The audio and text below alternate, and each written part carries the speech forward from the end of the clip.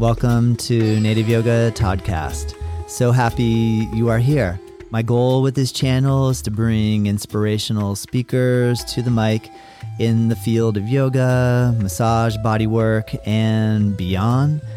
Follow us at Native Yoga and check us out at nativeyogacenter.com. All right, let's begin.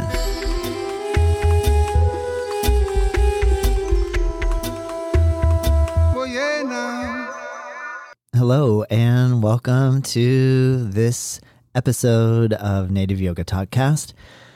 Today, I'm excited to bring to you Katie Scherer, and I'm going to encourage you to visit Katie on her website, KatieSchererYoga.com, spelled KatieScherer yoga.com. And you'll find her at the same name on Instagram, on IG, Katie Scherer Yoga. Hopefully I got that good enough, Katie. I want to do my best to say your name properly, so hopefully you approve of my pronunciation. Thank you so much. Katie is so sweet, and I had such an incredible conversation with her. She was just really open and honest about her journey with yoga and loving herself and creating positive body affirmations, and also in dealing and working with students and practicing with teachers, just really honoring where people are at and helping to create a space that feels accessible to everyone. And so I'm so thankful for the opportunity to speak with Katie. I feel so inspired right now, and I just can't wait to continue to have the opportunity to watch her on Instagram and see what she has to post. And I encourage you to follow her. She's got a lot of really great things to say. She's going to be teaching a workshop with Joseph Armstrong, which I recently did a podcast with as well, just a couple episodes back. You can check it out as well. They're going to be teaching together in Italy in September, which if you're interested, you can find information on her website or reach out to her with a direct message on Instagram. And also here, if you're interested in practicing with us, we have 2 weeks free unlimited live stream, which the link is down below. And I also opened up an opportunity for new students to do a 30-minute free Zoom session with me, where you can sign up for an appointment on my Calendly. And so that's also on my homepage on my website at nativeyogacenter.com. And so with all that being said, let's go ahead and get started. Let's begin, and I hope you enjoy. I'm delighted to have Katie here. Katie, can you hear me? I can hear you absolutely fine. Oh, I'm so happy. We have quite a few miles in between us. You're in Germany, am I correct? Yeah, I'm in Bonn, so West Germany. And you're sitting in Florida, is that I right? am. We're across the. Can we say across the pond? Is that accurate? I guess all of Europe and America we can say across the pond, and we're on the right page. 100%, and I'm British, so we always say across the pond anyway. So that works for me. That was my next question, because your last name is Scherer, which is a German name, correct? It is. But you were born in England. Yeah, I was born in England, but I'm actually, believe it or not, Scottish. But I was in boarding school in England, so that's why I sound like this. And obviously you speak fluent German and English. I wouldn't say, I wouldn't go as far as say fluent German, but I am trying. I've been here for 7 years now. So, nice. It's getting better. It's not an easy language to learn, but it's slowly but surely getting there. Nice. Do you take classes to learn it, or are you doing it just like the show up on the street and talk to everybody, don't use English, only German, and just little by little, or do you have to do some grammar study to get to the point that you're striving toward?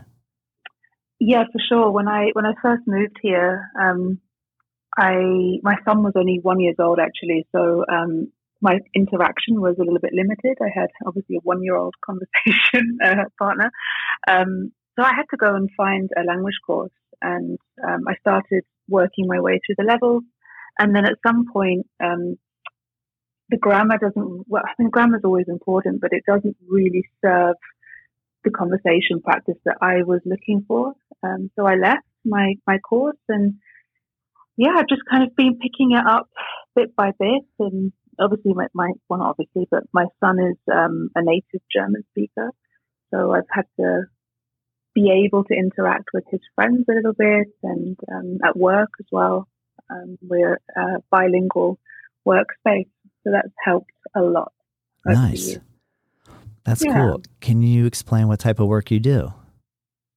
Yeah, for sure. So I'm predominantly a yoga teacher, Ashtanga yoga, but we run, me and my business partner, we run a studio here in Germany, in Bonn, and we have a yoga and lifestyle concept store as well. So I kind of facilitate many roles, shall we say, in the day-to-day running of the business. But yeah, that's really where I'm sitting with work. Nice. So you have, it's a yoga studio with then like the storefront is like you said, like a retail style shop. Are they connected or are they separate buildings? They are connected. It's not kind of the traditional space that I've seen. I mean, I've been really lucky to have practiced all over the place. And usually you have a shala or a studio that has a little tiny retail space. This is a little bit different to that. We have a full floor for retail space. And it's very loosely based on yoga. I don't want to say it's a yoga store, but it's more down the lifestyle surrounding yoga, shall we say. Nice. And then our shala, our studio, is in the same building, but on the third floor. Very cool. How long have you guys been open? So I was trying to work, it's so funny how time flies, but the first, we've had a few studio spaces. The first space opened 7 years ago, and that was just me on my own. And then 4 years ago, I combined forces with a friend of mine to create what we have now. So yeah, I think in the setup we have as of today, it's about 4 years. Gotcha. Nice. And so then you've been open and or in business through 2020 and 2021. And you're still surviving. You're still standing. Oh my goodness. Yeah. Congratulations. That's not easy. Thank you. That's a huge deal. I'm so curious. I have a ton of questions for you, but I'm so curious, like, what was your experience like in Germany? I mean, I don't know. I haven't really spoken to anybody from Germany since 2020. So was it really difficult? What was it like? It was tough. It was really, really tough. I think within Europe anyway, Germany had one of the strictest COVID rules and regulations put in place. We had full lockdowns, and within the 2 years, we had a 7-month period where the shala was completely closed. Wow. We weren't able to open, and then even when we were able to open again, we had to use. I mean, I think it was the same in Florida as well. You had the German word is Abstand. How is it in English? Distancing. Yeah. Between the mats. So we had to have, I think, 1.5 meters between mats, and we had to have masks, and it was a really complex. I mean, tests. We had to make sure every student was tested before entering the space, and then vaccinated. It was really quite, and I mean, I don't want to say an ordeal because I mean I know a lot of people had it worse than we had it, but as a studio, as a practice space, and as a business, it was definitely something that I don't think any of us would have foreseen. Because you also have your own shala as well. That's correct. Yes, my wife and I have a location in Juno Beach, Florida. So we're like about 30 minutes north of West Palm Beach. And so that's probably like an hour and 15 north of Miami. And we've been in the same location for a little over 16 years now. And teaching Ashtanga here. And then we also do Vinyasa and Yin and Gentle and try to cater to our population. But I hold down a consistent Mysore program 5 days a week or 6 days a week. Yeah. So yes, it was very challenging. I mean, Florida is pretty loose in the big picture of that whole scene, but it's still, we had a lot of people. It just took a long time. It's for sure taken a long time. What's the vibe now? What's the overall vibe right now? It's quite interesting. I think even culturally in Germany, people are a lot more cautious, I think, than other European countries. That's my experience anyway. So even after the regulations were lifted, we had a real challenge to kind of encourage people and give people a bit of confidence that they could come back into the practice space. And then I'm sure you've had the same experience of trying to wean people away from online classes and the convenience of practicing only online. But it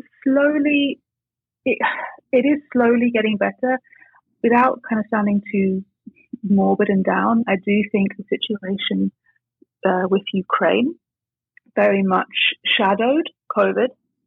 And I did notice that, when kind of the COVID dialogue, shall we say, was kind of taken out of the mainstream media and replaced by something else, I noticed a massive increase in students coming back to the studio. Yeah. I know it sounds very strange, but it was quite noticeable.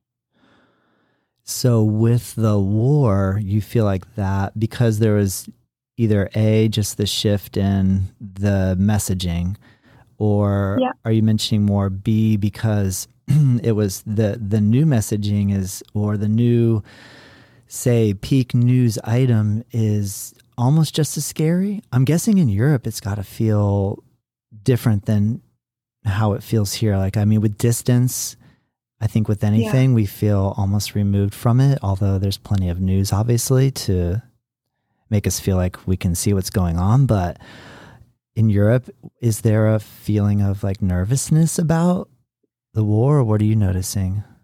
I think when obviously from kind of the onset, for sure, there was a massive nervousness and also sadness. I mean, we're very, very close in geography, and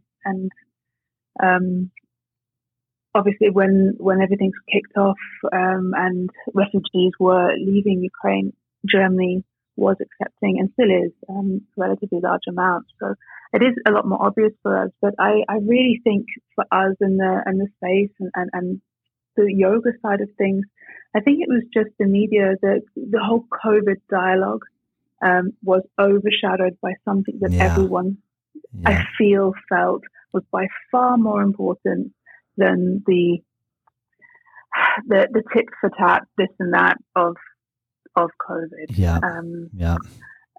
Which is so sad that it's taken something both very tragic and unnecessary to do that, but that was what I noticed. Yeah, that's a good point. I hear you on that. Well, when you're an Ashtanga yoga practitioner and teacher, how long ago or what was your first Ashtanga yoga experience? Yeah, I think I have quite a similar story to many people, but I actually started with Vinyasa yoga. I think 9 years ago. I mean, more regularly. When I was a student, I dabbled, shall we say, in yoga, but it was the wrong time and the wrong place for my kind of beginning of a yoga practice. And it wasn't really until very early on in my pregnancy that I suddenly found myself in a situation where running and sports weren't so comfortable for me. I didn't feel that they were very kind of conducive to where I was at that stage. I was new. I just moved back to Scotland, but to a city that I wasn't really so familiar with. And my little sister's best friend's mother took me to her yoga class. Nice. And the average age in this class, and I was very, very early in my 20s, I think the average age must have been about 65. Yeah. And I remember coming to this class, and yes, pregnant, but I was quite fit and healthy, I thought. And I remember being in this class and struggling and looking around at all these women who were, much older than I was, being able to have this very, very beautiful practice. And I just had a bit of a light bulb moment. Yeah. I found it incredibly inspiring. And every day after our yoga class, we'd all go for a coffee and talk and share. And yeah, that was my first real foray into the yoga world. That's cool. And I stuck with that class for well after my pregnancy was over. And I actually did a vinyasa teacher training at that space. And as part of the training, we had to do a led Ashtanga primary once a month. And that was how I found Ashtanga yoga. Nice. And yeah. When you did your first led primary series, did you wrap up in Marichyasana D on your first try, or were your hips nowhere near that type of rotational ability? Absolutely nowhere near. I remember doing my, not even close. I remember my first 5 sun salutations. I thought I was going to die. I thought there's not a chance in hell that I'm going to make it through this. Yeah, and Marichyasana D was the least of my worries at that stage. But yeah, you had no idea that was even coming down the pike. Like you're trying to make it through your senses. Not at all. And I think it really comes down to personality in these situations. You either are faced with this insane practice as an outsider and a newbie, you're either completely thrown off and put off, or there's something inside you that goes, I'm so bad at this. Yeah. But I really want to try. And that was me. I was hooked from day one. Oh, that's awesome. Yeah. That's really cool. It was a very interesting experience. And I was very lucky to have a very, very good Ashtanga teacher. But as kind of Murphy's Law dictates, I was so early on in my journey.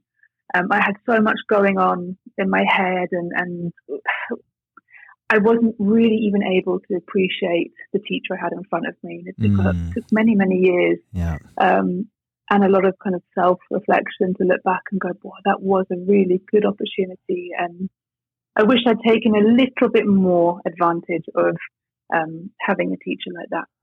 And this, remind me, this is in Scotland? This is in Scotland. So this was a teacher called Kathy Moran. And at the time, I think she was the only authorized Ashtanga teacher in Scotland. Nice. I might be completely wrong on this, but I'm pretty sure she was. And she still teaches in Glasgow. She's a lovely little Shala. She's just, one of those very, very humble, experienced teachers who, without saying much, says a lot. Wonderful. And I was just way too early on in my practice to even understand the nuances of that. So if anyone's in Scotland and wants to do Ashtanga, go say hi to Kathy. That's cool. I'm excited to check her out. Have you had a chance to go back and practice with her after you progressed along in your practice? I have. It's been a long time. Whenever I'm back home, I do try and pop in. But no, it's my path doesn't really lead me home very often anymore. Sadly, not. So I'm just want to follow your line here. So you're saying, so home though is not Scotland, it's London or England? No, so home is Scotland. It is Scotland. It is, but I haven't been home for many years now. Yeah, understood. And to be honest, I don't really have much to go back for anymore. Most of my family live in Germany now. Yeah. And yeah, I feel that kind of time has kind of come and gone. Yeah. It's beautiful. I love to go back and visit, but it's not really. I call it home because of habit, but it's not really home anymore. I totally understand. It does make sense. I don't want to go too off track, but do you know the band Churches that are from Scotland? Have you listened to Churches from Scotland? The band? No, Okay, I was just curious. no. I just saw them recently. They're super cool, and I always love when Scottish bands come into Florida. I always love trying to understand what they're saying. Like they talk so. You know what? That's something that I completely underestimate. My parents were Scottish, so I grew up hearing that accent and thinking nothing of it. And I remember when I was little taking school friends who were in England at school with me home for the weekend and being so surprised that they had no idea what my parents were saying. It was like, can you translate? So normal to me. Yeah. Really, I'm not, without exaggeration. To me, it was completely normal. But yeah, no, it's a tough one. It's a tough accent to understand, but it's a fun one. So while you were practicing there, it sounds like your first experience was with a lead class, but were there Mysore practices also available, Mysore style or self-practice style available at that time as well? There were, but I really wasn't aware of what Mysore was. For me, it was really lead class. So I would try and go as often as I could, and I think it was probably about 6 months later that I kind of discovered what Mysore was, and I would go sporadically to a Mysore class just because I had a young baby at home, so it wasn't really so easy to get up to get some Mysore practice. I understand getting up. To get up the baby's crying, and so like it needs to be fed. You're like, how do I get up? And you're right. I mean, it's also a negotiation with your family as well. To get up early and say, okay, I'm going to be gone for the next few hours. Yeah. And I was the one at home, so it wasn't really possible. But I did it as much as I could. But yeah, lead was my in really to Ashtanga yoga, and it was for a very long time. Currently, when you teach now, what percentage of classes do you teach self-practice style, Mysore style, or lead class style? So I have a kind of a naughty admittance. I only teach Mysore at the moment. Yeah. I don't do the lead. I used to, but we have a relatively new Mysore program, and I felt that getting everybody into Mysore and starting in that way was, I still find it probably the best way to start. I think I'm kind of going off my own experience. I started with lead, and it was really a very aggressive way of starting Ashtanga. And as I said before, it was a very much personality sink or swim moment, and I didn't really want to start my students off in that way. Yeah. If that makes sense. It does make sense. Because don't you find that when you have the option between Mysore or lead class, for some reason the psychology just really gets us thinking that the lead class is what I have to do and that Mysore is not for beginners. So I have to go and learn lead class first. And then once I learn it in the lead, then I'll be able to go to Mysore and do it self-practice. Have you found the same thing? Yeah, for sure. I mean, this is the argument discussion that we all have as Ashtanga teachers now. And I have kind of a rule. Well, when I did have my lead anyway, it was 3 to 6 months of Mysore before you entered lead. Because you know what it's like. I did it years of lead, and you still don't remember the sequence. Mm-hmm. You don't learn the sequence in lead. Yeah. I mean, I know some people might. I know that when I first went to Mysore practice, I was completely lost, and I've been doing lead for a wee while at this point. So I hear you. That was my experience. Can you tell me a little bit about your first trip to Mysore? Yeah, for sure. I can't remember when it was. It was maybe 3 years before COVID. I've been wanting to go to Mysore, like many of us, for a long time, and I just didn't really have the confidence to go. I kind of thought, my practice isn't good enough. I'm not this. I'm, the kind of the usual dialogue that students have. And my first application, actually, I was in a workshop And this was back when, I don't know if you know, but the registration systems changed a little bit. Mm-hmm. We don't have this crazy 3 minutes, 2 minutes window of opportunity to submit the application. But my first trip, it was like that. And I was in an Ashtanga workshop with a teacher that I liked very much. So I got a friend of mine to do the registration for me, and she put in the wrong email address. So when the submission went through, I had no idea if it had been received. I had no idea if I'd been accepted. And I reached out to a teacher who I've been practicing with for a while, and she contacted the Shala for me and found out that I had been accepted to go. So it was all a bit of a intense first step. But you were. It sounds like you were waiting, not knowing that they didn't have the right email for you. You probably wrote the wrong email, and then in your mind, you're thinking, "I didn't get accepted. I haven't heard anything." Is that correct? Completely. I was really kind of in the panic, and then it dawned. Then we realized what had happened. Yeah. I was thinking, "Oh my goodness! Imagine if I've been accepted and I just don't turn up." And yeah, so that was an interesting application process. And then I went and had an amazing experience in Mysore. Every trip I've had has been an interesting session, month. I've only ever gone for 1 month at a time, but the first trip was really. It just sort of sealed everything in concrete for me. Yeah. And it really was that moment of, this is the right thing for me, in the right timing.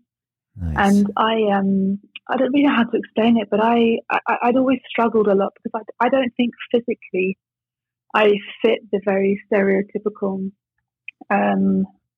model of what an Ashtangi looks like. And I've struggled with this from the beginning, and I've been told this by teachers, and it's been such a struggle. So going to Mysore was really something that I had to have that experience. And I think many people listening who do Ashtanga yoga will know the drama of binding in asanas, right? Yeah. It's and I've for years never been able to bind on my own in Supta Krimasana. And I got to Mysore and this drama around this one posture.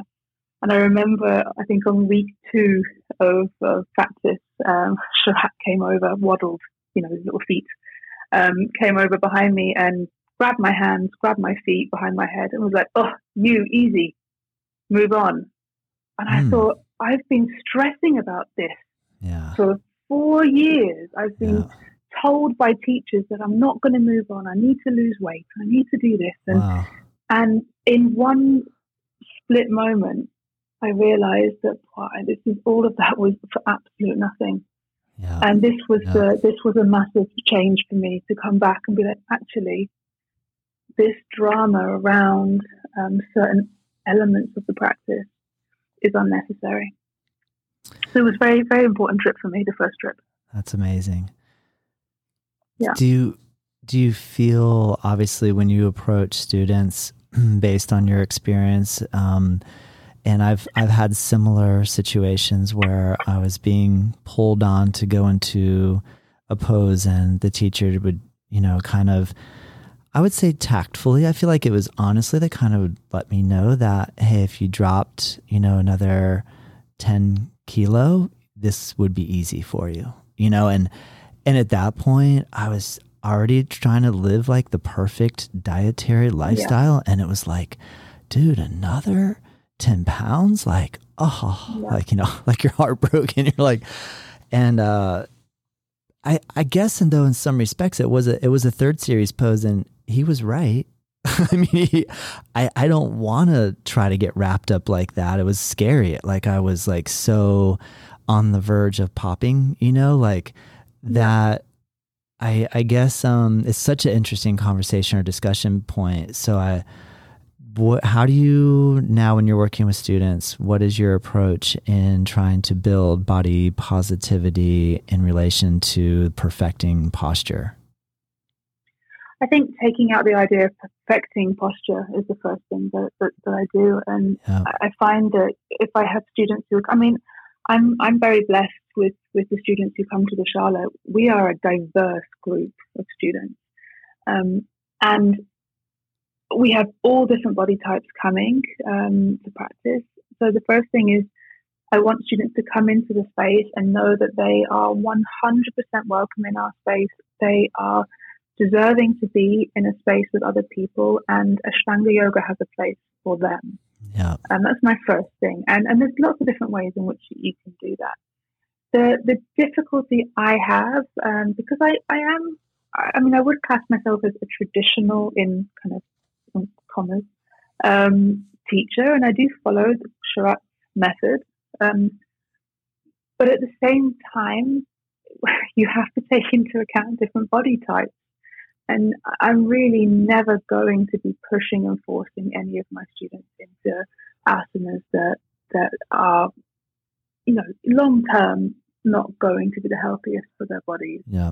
But as you said, there are times. I know for me in Pachasana, for example, if I've been having a little bit too much fun, the binds disappear. Yes. Right? Yes. It's one of those things. It is the reality, right? The bigger our bodies are, the more we have to bind around. But that's okay. The energetics of that pose remain, right? The breath in that asana remains. Yeah. I'm not sure sometimes when our fingers touch or when we have a deep bind. Yeah, it brings something, of course. But if that's my focus, and if that's my focus for another student, I'm kind of robbing them of the experience of actually doing the asana. Does that make sense? I don't know. It does make perfect sense. Yes. Yeah. Now, if I have a student who is in even Marichasana C, for many students, Marichasana C is rough. Yes. Right. Especially students who are coming from Vinyasa who do different variations of it. If I have a student who's really trying hard, and with help, I can help them facilitate a deep twist, even if they're not binding in their hands. I know they're experiencing something in the asana, and that's good enough for me. And does that mean they move on? Maybe not yet. But that's the important part for me as a teacher, I think. Yeah, I hear you. That's cool. How old was your son when you went on your first trip to Mysore? Oh, I'm so terrible with years and ages and dates. That's okay. Did he go with you? He came with me on the second trip. Uh-huh. Yeah, he came with me on the second trip. On the first trip, no. Was he young? How old is he now? How old is he now? He's 9. He's 9 now. Oh, that's cool. He's 9 now. Yeah, he came with me. He came with me on my second trip and was very upset with me with not taking him on the last trip. Gotcha. So yeah. I've promised for the next one that he can come with me. But I have to always deal with schools and taking time off school, and Germany's quite strict.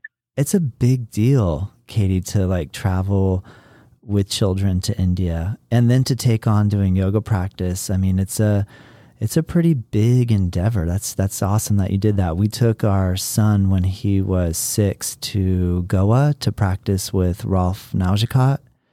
And lovely. It was intense. We went in the summer and it was monsoon season and everybody was like, "Why are you here right now? Everyone's up in Rishikesh." And I just kind of figured from Florida, it rains a lot here and we get hurricanes. So I thought it's not going to be a big deal to be there when it's monsoon, but it really dumps. It rains day after day after day after day constantly. So everything was boarded up and there was hardly anybody there. And it was just a really challenging trip to travel with a child. So I give you credit, hats off for pulling that off with your son. That's really cool. Yeah, we were lucky. I think his name's Gabriel. His first trip to India wasn't in Mysore, actually. It was in Goa as well. Oh, wow. And he was he was 2 years old, but we were at Purple Valley, Yeah. which is one of the, beautiful and one of the nicest places to be if you have a Yes. child. Yeah. Yeah, and I just remember that experience. He had such a good time, and for Mysore, Mysore's a very easy place to have children. Yeah. I think that's the other thing, just to be very open and honest to everybody about. It is a very comfortable place to be. Yeah. And it's set up for, and I think Sharath and the Shala in general make it as easy as they possibly can for anybody coming to practice there with children. Nice. That's cool. Mm-hmm. And I know that I got introduced to you via Joseph Armstrong, who I recently had a chance to speak with, and you guys are getting ready to teach a retreat or hold an Ashtanga retreat in Italy in September. Can you tell me a little bit about what you're hoping to achieve and or what your goal is with the retreat? Yeah, Joseph's such a lovely human being. I met him years and years ago, actually, in Miami. I was doing one of the practitioner programs, and he was a teacher on the course. And we stayed in touch. And on my second trip to Mysore, we spent a lot of time together. And it's just nice when you meet people who there's a similarity and there's a difference, but you just feel that person is very special and inspiring. And we stayed in touch. And during COVID, we did a couple of online retreats together. And the format worked really well. So I said, hey, Joseph, come to Europe, come and hang out, and let's teach together, and let's also spend a little bit of time together. So Nice. We are heading to Salento. There's quite a big Ashtanga retreat center in Italy called Yoga in Salento. And I've been going there for years as a student, and I've taught there a few times. And we're doing Ashtanga and breathwork retreats, which Nice. is maybe a little bit different for some people. But we have a week together of Mysore and a few talks from Joseph and some breathwork sessions from me. Very cool. Can you give me a little idea about what type of breath work you practice and or teach? Yeah, for sure. This is where my traditional kind of lineage goes a little bit off. I teach kind of more modern styles of breath work. I think before Ashtanga and before I got into Ashtanga, I had been quite lucky to practice more traditional pranayama practices, but I never really fully understood the practices, even though I was practicing them regularly. I don't know if that makes any sense. Yeah. And I mean, pranayama practice, especially taught in those ways, you do have to have a very, very dedicated practice, by far more than you do of your asana practice. Mm-hmm. And I wasn't really understanding that at that point. And I came across a teacher who was teaching, kind of, for me anyway, I mean, for the rest of the breathwork community, this was nothing new, but a very dynamic style of breathing. And I did a training with him in Bali, actually. And I had an experience during that training that I didn't think was possible to achieve through inhaling and exhaling and holding. And it just really, you find a practice that just lights something up and you're like, wow, I really, really want to learn more about this and why and share it. And that was kind of the beginning of my breathwork journey. Is there a certain title and or name of that specific technique? No, which is another thing I really enjoy about it. It's, which I know it sounds strange, but in a world where everybody's busy branding practices, this doesn't have one. But I think the easiest way to describe it is dynamic breathwork practices that are borderlining on occasion on hyperventilation breathing. Very So cool. I think maybe holotropic is similar. Okay. Yeah. I've only read about holotropic. I've never practiced, but from what I'm reading, I think there are similarities to that. It's a lying down practice, which is also quite unusual for many practitioners. But yeah, it's more of like a breath experience, I think is how I would describe it. Nice. Have you read James Nestor's book, Breath? Yes. Isn't that incredible? Yeah. It's wonderful. It's so interesting, and it's so the world of breathing and breath work is it's simple. You know, it's the science is there. It's been there for a while. So fascinating. It's a great book. It's an amazing book. I just finished the one that he had written before that called Deep. Have you heard or read that one? No, I haven't. Oh man, I highly recommend it because, well, Deep, Deep. Like, how many E's did I say? And before, I mean, it makes perfect sense that this book works great with breath, but prior to him writing Breath, he did a journalism piece on the free divers. So he went to like the World Freediving Competition. And he started getting intrigued by how these people could go underwater for as long as they could, and the ability to reach like neutral buoyancy at about 40 to 50 feet down, where once you get down to that point, water just pulls you down, like, so you don't have to kick anymore. So these guys are going like ridiculously crazy depths. But then just in classic James Nestor style, he researches all these different angles in relation to holding your breath underwater, which probably or did pave the way for him then going the route that he went with Breath. But it's just as enjoyable and entertaining and like playful type of writing, you know, like where it's just light, even though he covers some really great subjects. But I was just enthralled. I just finished that one the other day. I was so happy with it. But that's cool. I loved Breath because I'd never heard of holotropic breathing prior to reading his book. And I've been practicing Ashtanga style pranayama for quite a while, and I've recently came in contact with a breath teacher, Vicky Starr, who is really excited about and teaching a style called reset breath work, which is also where you lay down on the ground, and it's this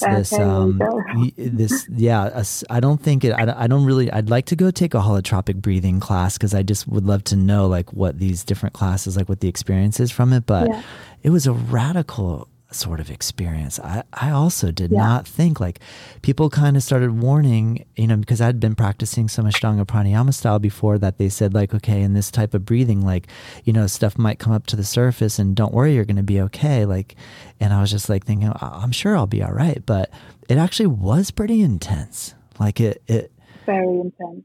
It's amazing. Like you said, like just a simple inhale and an exhale can create this sort of profound experience. So that's really cool that you'll be incorporating that into the retreat that you guys are doing together.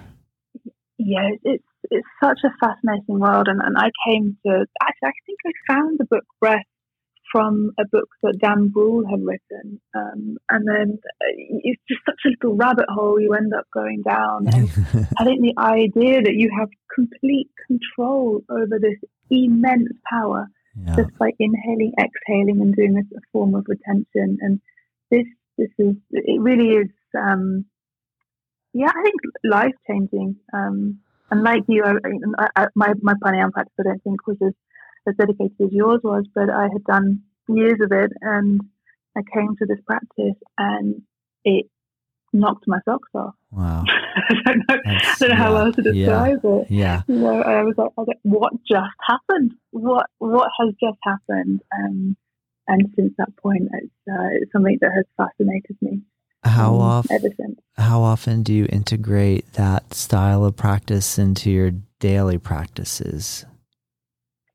Yeah, that's a really good question. I don't do the lying down practices regularly because I find that they make a lot more sense when they're facilitated by somebody. And I think because you're going so deep, and you've had an experience with a form of breath work or breath journey, but I feel that a lot can come up in these sessions. Yeah. And even if you think that you're done, you are sorted, you are happy, you are well, these practices have the ability to really shake something up.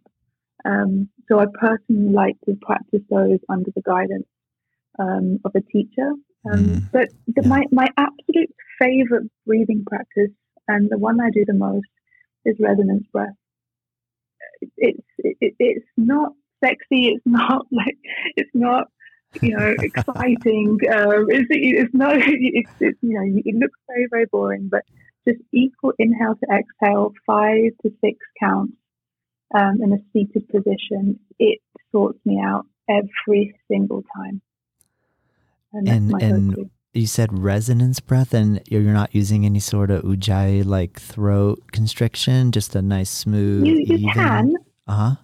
You can. I play around with doing both, but I find for longer seated practices, it's for me anyway, it's not necessary to use a restriction, and I find it's a beautiful precursor to meditation. Nice. That's just from my side, and I do try and do that daily. But I try and keep these practices a little bit separate from my asana practice and my ashtanga. Yeah. The timing. I've got to be honest. I don't have 2 hours to practice in one sitting anymore. I'm with you. Yeah. I hear you. Yes. Sadly not. I know it's funny. I'll romanticize this like a notion that, all right, now I'm gonna like really bust out this really good 2 hour every day, and it still somehow stays in this like romance fantasy thing in my mind, because the actuality of what happens every day. Oh, that's a good days when there are no children and no students, and no, sadly not. Maybe one day that will come back. That's right. I'm with you, Katie. I agree. I'm keeping that. Yeah, I'm going to hold on to this dream.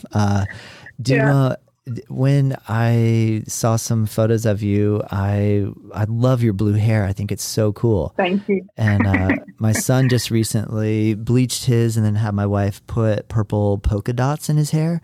So I was like, this is cool. But then when I mentioned that to you, you said you had, I think you said it was like maybe after your second trip to India that you just decided just to shave your head or buzz it. Yeah. Completely. And can you just tell me what that's like? Because maybe, I don't know, I guess I'm guessing culturally, Europe culture and America culture, like if a woman shaves her head, it's like, whoa. Like even if I shave... The Britney moment. Like is she going, what was your experience with that? Was it freeing? Was it enlightening in terms of the way people responded to you? What did you experience?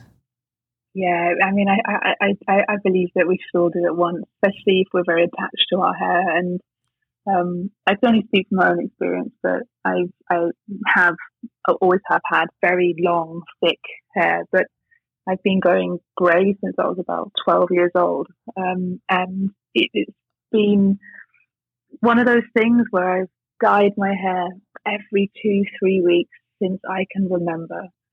And I went to Mysore. I think it was the first trip. Sorry, when I came back, when I was in Mysore, I saw a few women practicing who had, then I would say let their hair go. I don't know, not very nice way of putting it now, but they had kind of allowed their grey hair to grow in. And I just thought, what, they look amazing because they're owning it, and they're not worried about what anyone else thinks. And I just had that kind of sad feeling of, I've been worried about this since I was like 12 years old. This is ridiculous. And I couldn't face the idea of watching it grow out. So I got home and said to my husband, like, right, listen, I really want to shave my head. I want to have this experience and start again and see where I am with my hair. So he took me to a hairdresser's and we shaved all of it off. and let it kind of grow in.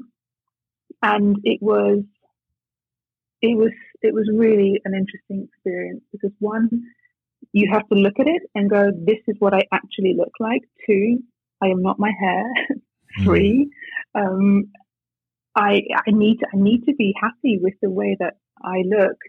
And I was happy. It was so strange. After all of those years, I remember looking around and being like, what was I panicking about this whole time? But the reaction from others was really very jarring. One, everyone thought, well, not everyone, there was a group of people who thought I had a mental breakdown. And I was inundated with messages like, are you okay? Has something happened? Right, right. And the interesting thing was who asked those questions. And I found that it was those who I know struggle with body image or, going through a journey of cosmetic procedures and all of this side of the kind of the beauty world. Because, when you do something a little bit out there, it shows that mirror to some people. Yeah. That's a great point. And it forces them to deal with it, And but then I had my close friends were like, "Yeah, it's still you, and it's going to grow back." So panic over. It's like it's just hair, right? It's just hair. That's cool. And when it grew back, I decided, you know what? Now it's grey. Now the whole world knows that I'm grey. I can now go blue or purple or green or whatever the hell I want to do. Classic. Yeah. I hear you. Oh man. I got a chance to read some of your social media posts recently, and you'd made mention about how much you are on the journey of building self-acceptance in relation to just who we are and what we look like and how we were born and what we have. And is that something that you feel has been a big challenge for you throughout life, and or that you're now just really focusing on more because it is an issue more now? Or what are your thoughts in that field? Yeah. I think it's so interesting. I think looking at body image and that side of life really only became strongly apparent when I started Ashtanga yoga, which is I find it quite sad to admit that, but I'd always been very kind of athletic, and never a skinny individual, but always very kind of fit. But then I came to Ashtanga, and especially after I'd had my son as well, and it was pointed out to me in so many ways by other people, the way that I looked and the way that my practice looked. And I really, for I think a long time, allowed myself to indulge in that. And it kind of became a tool to really kind of beat myself up. And it really began to affect my confidence, to the point where, that's one of the reasons why I didn't go to Mysore for so long. I really did not think I would fit in or I deserved to be there. So, through the practice and through learning as well when to leave certain communities, I'm very picky now with who I practice with. It's been a real journey. And then, when we teach as well, I think we we build ourselves up, and then we're human. We have a moment where, we have self-doubt creeps back in. But through practice, I think we're at least aware of that, and we can step back and have a look and go, right, is this real? Is this necessary? And what can I do to work with myself around this obstacle? Because this obstacle is always going to be there, right? Yeah. I don't think we're ever going to wake up one day and be like, yeah, you know what? I am 100%, well, maybe we do, but 100% happy with who I am. I think it's the moments when we notice it and we can go, okay, we're good. Today we can deal with this. Yeah. And that's something that I definitely do work on myself. And I also try and work with my students on that. Nice. What have you noticed? Because I can also attest to having similar thoughts like that throughout my life of, when I was feeling overweight when I was in my early teenage years, and being horribly self-conscious. And in a way, Ashtanga, when I saw someone who like had zero body fat and looked like they were just incredibly ripped and had the most perfect body that I thought meant perfect body, that, okay, I'm going to do this practice and finally I'm going to achieve this like perfect body that I always wished that I could have somehow. And like you said, it sometimes actually makes us feel worse about ourselves, because I guess maybe I haven't dealt with the issue on a deep enough level. I definitely agree with you, like what you said about, is it really that one day we're going to wake up and then boom, I'm never going to have those thoughts ever again about my insecurities about my body? You know what I mean? Now I'm kind of coming, I'm getting closer to 50 and I'm like, dude, it's been 50 years now. Like, why do you think all of a sudden it's just going to change? Like, I mean, and you're getting older and everything is harder. Yeah. And so it's an incredible struggle, and it's interesting because like you said, I think what's amazing is that the yoga does have the ability to bring that more to the forefront, but then gives us this incredible opportunity to try to heal it and to let go of that sort of attachment to feeling like I have to look a certain way or have a perfect or that type of practice to. Does that make sense? Yeah, no, for sure. Yeah, I think like for me, when I started Ashtanga, it was, and when I really started practicing it more dedicated, I lost weight, but not really. I kind of got strong. Let's say that I got strong, and I think it was the first time in my adult life where I was like, oh, okay, like this is what I want to be. Like I don't really care what I look like. Yeah. I want to be strong, and then that kind of boosted my confidence. Also, kind of, I think, sadly, boosted a little bit of ego, and then it kind of transitioned into, now that I'm really strong, I want to be perfect. And that married with, I think, potentially some teachers who weren't the right fit for where I was in that time. Then that's when I got really strict with certain things and diets and got a bit of, not obsessed, but it kind of went down an area where I think, in hindsight, it wasn't the best use of my energy. I don't know if that, if I concentrated a lot more on jumping back and jumping through, it would have been by far more useful for me. Well said. No, I kind of went into that, like that kind of space. I think as the ego has kind of grown a little bit around it, it unfortunately left me very vulnerable to old habits, and then it took me a long time to kind of come back from that. I think I'm now in a space, and I really do believe go into Mysore, and I don't want to ever say that you need to do that at all. It's not a trip for everyone if you don't want to go, but for me it was a moment of I don't need to be that person. It's not necessary. I just need to show up and practice. Yeah. That's all I need to do is show up and do whatever I'm doing on my mat. It doesn't really matter what I'm doing or even how it. I never really get the impression that Sharat sits there and watches the perfect alignment and who can do what. You just watches you do your practice, no drama around it, and then you leave. And then you eat and you sleep, right? Yeah. And this, for me, was the aha moment of all of this drama was either self-created or it was perpetuated by somebody else's opinion. Yeah. That's my kind of journey with it, I suppose. That's awesome, Katie. I really appreciate you being so honest and open.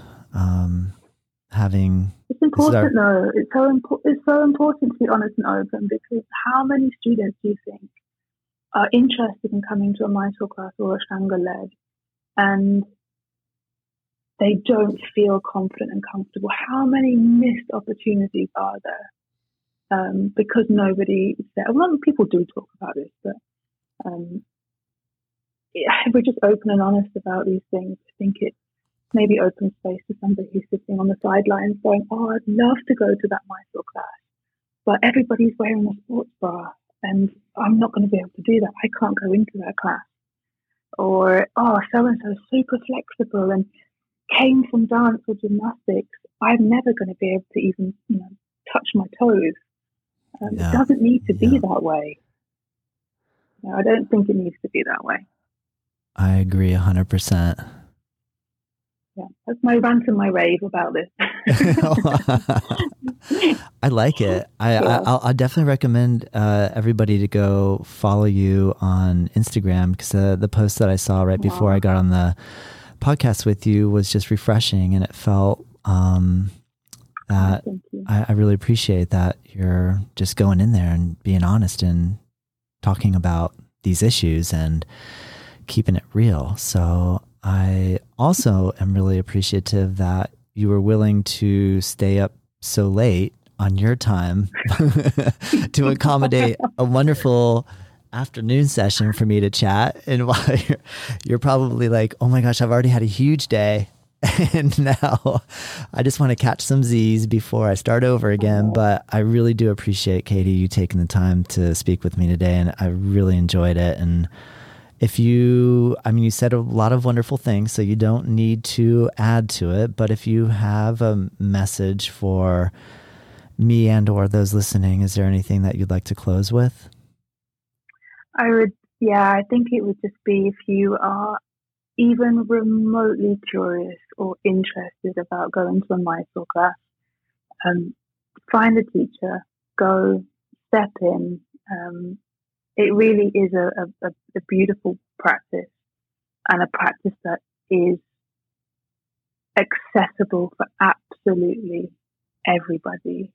Just find a teacher who's willing to work with you and to work with your body. Because if you find that teacher, it's such a transformational, beautiful practice when used well. So that would be the only thing I'd want to end with. Wonderful. That was perfect. Yeah. Thank you for talking to me. Thank you. You've pulled me out of my comfort zone. I said to you earlier. You're not nervous right now? Are you feeling okay? I feel okay. A little bit sweaty, and it's definitely past my bedtime. Well, you're welcome, Katie, and thank you. And I look forward to hopefully meeting you in person, and I will continue to communicate with you and reach out and keep in touch. So I wish you the best, and thank you so much again. And you, thank you very, very much. Thanks, Katie. Have a great night. You too. Bye-bye. Bye-bye. Thank you so much for following through and listening all the way to the end. And I'm really appreciative, Katie. Thank you so much for taking the time to speak with me. And I know this is a labor of love for both of us. We love teaching yoga, and to have the opportunity to speak and record and make this available for you to listen is really an honor. And thank you so much. Remember to check out Katie on her website, katieschereryoga.com. And find her on Instagram at the same name, Katie Scherer Yoga, and look in the link below, and you can just click. And if you're driving, wait till you get home. Don't pick up your phone and click while you're driving. Stay safe. Don't get distracted. My son just turned 16 and started driving, and I'm like, do not pick up your phone while you're driving. So I'm trying to be really conscious of that as well. Be safe, everybody. Of course, I know you know the drill, but we'll try to practice what we preach. Remember, you want to practice. If you want to try our 2-week unlimited live stream special, the link is below. And also, if you would like to do a 30-minute Zoom free meet and greet, you can find that in the link below as well, and or on our website, nativeyogacenter.com. All right. Well, until the next time. Thanks so much.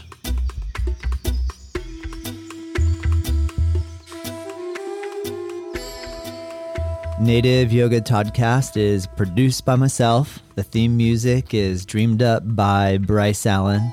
If you like this show, let me know. If there's room for improvement, I want to hear that too.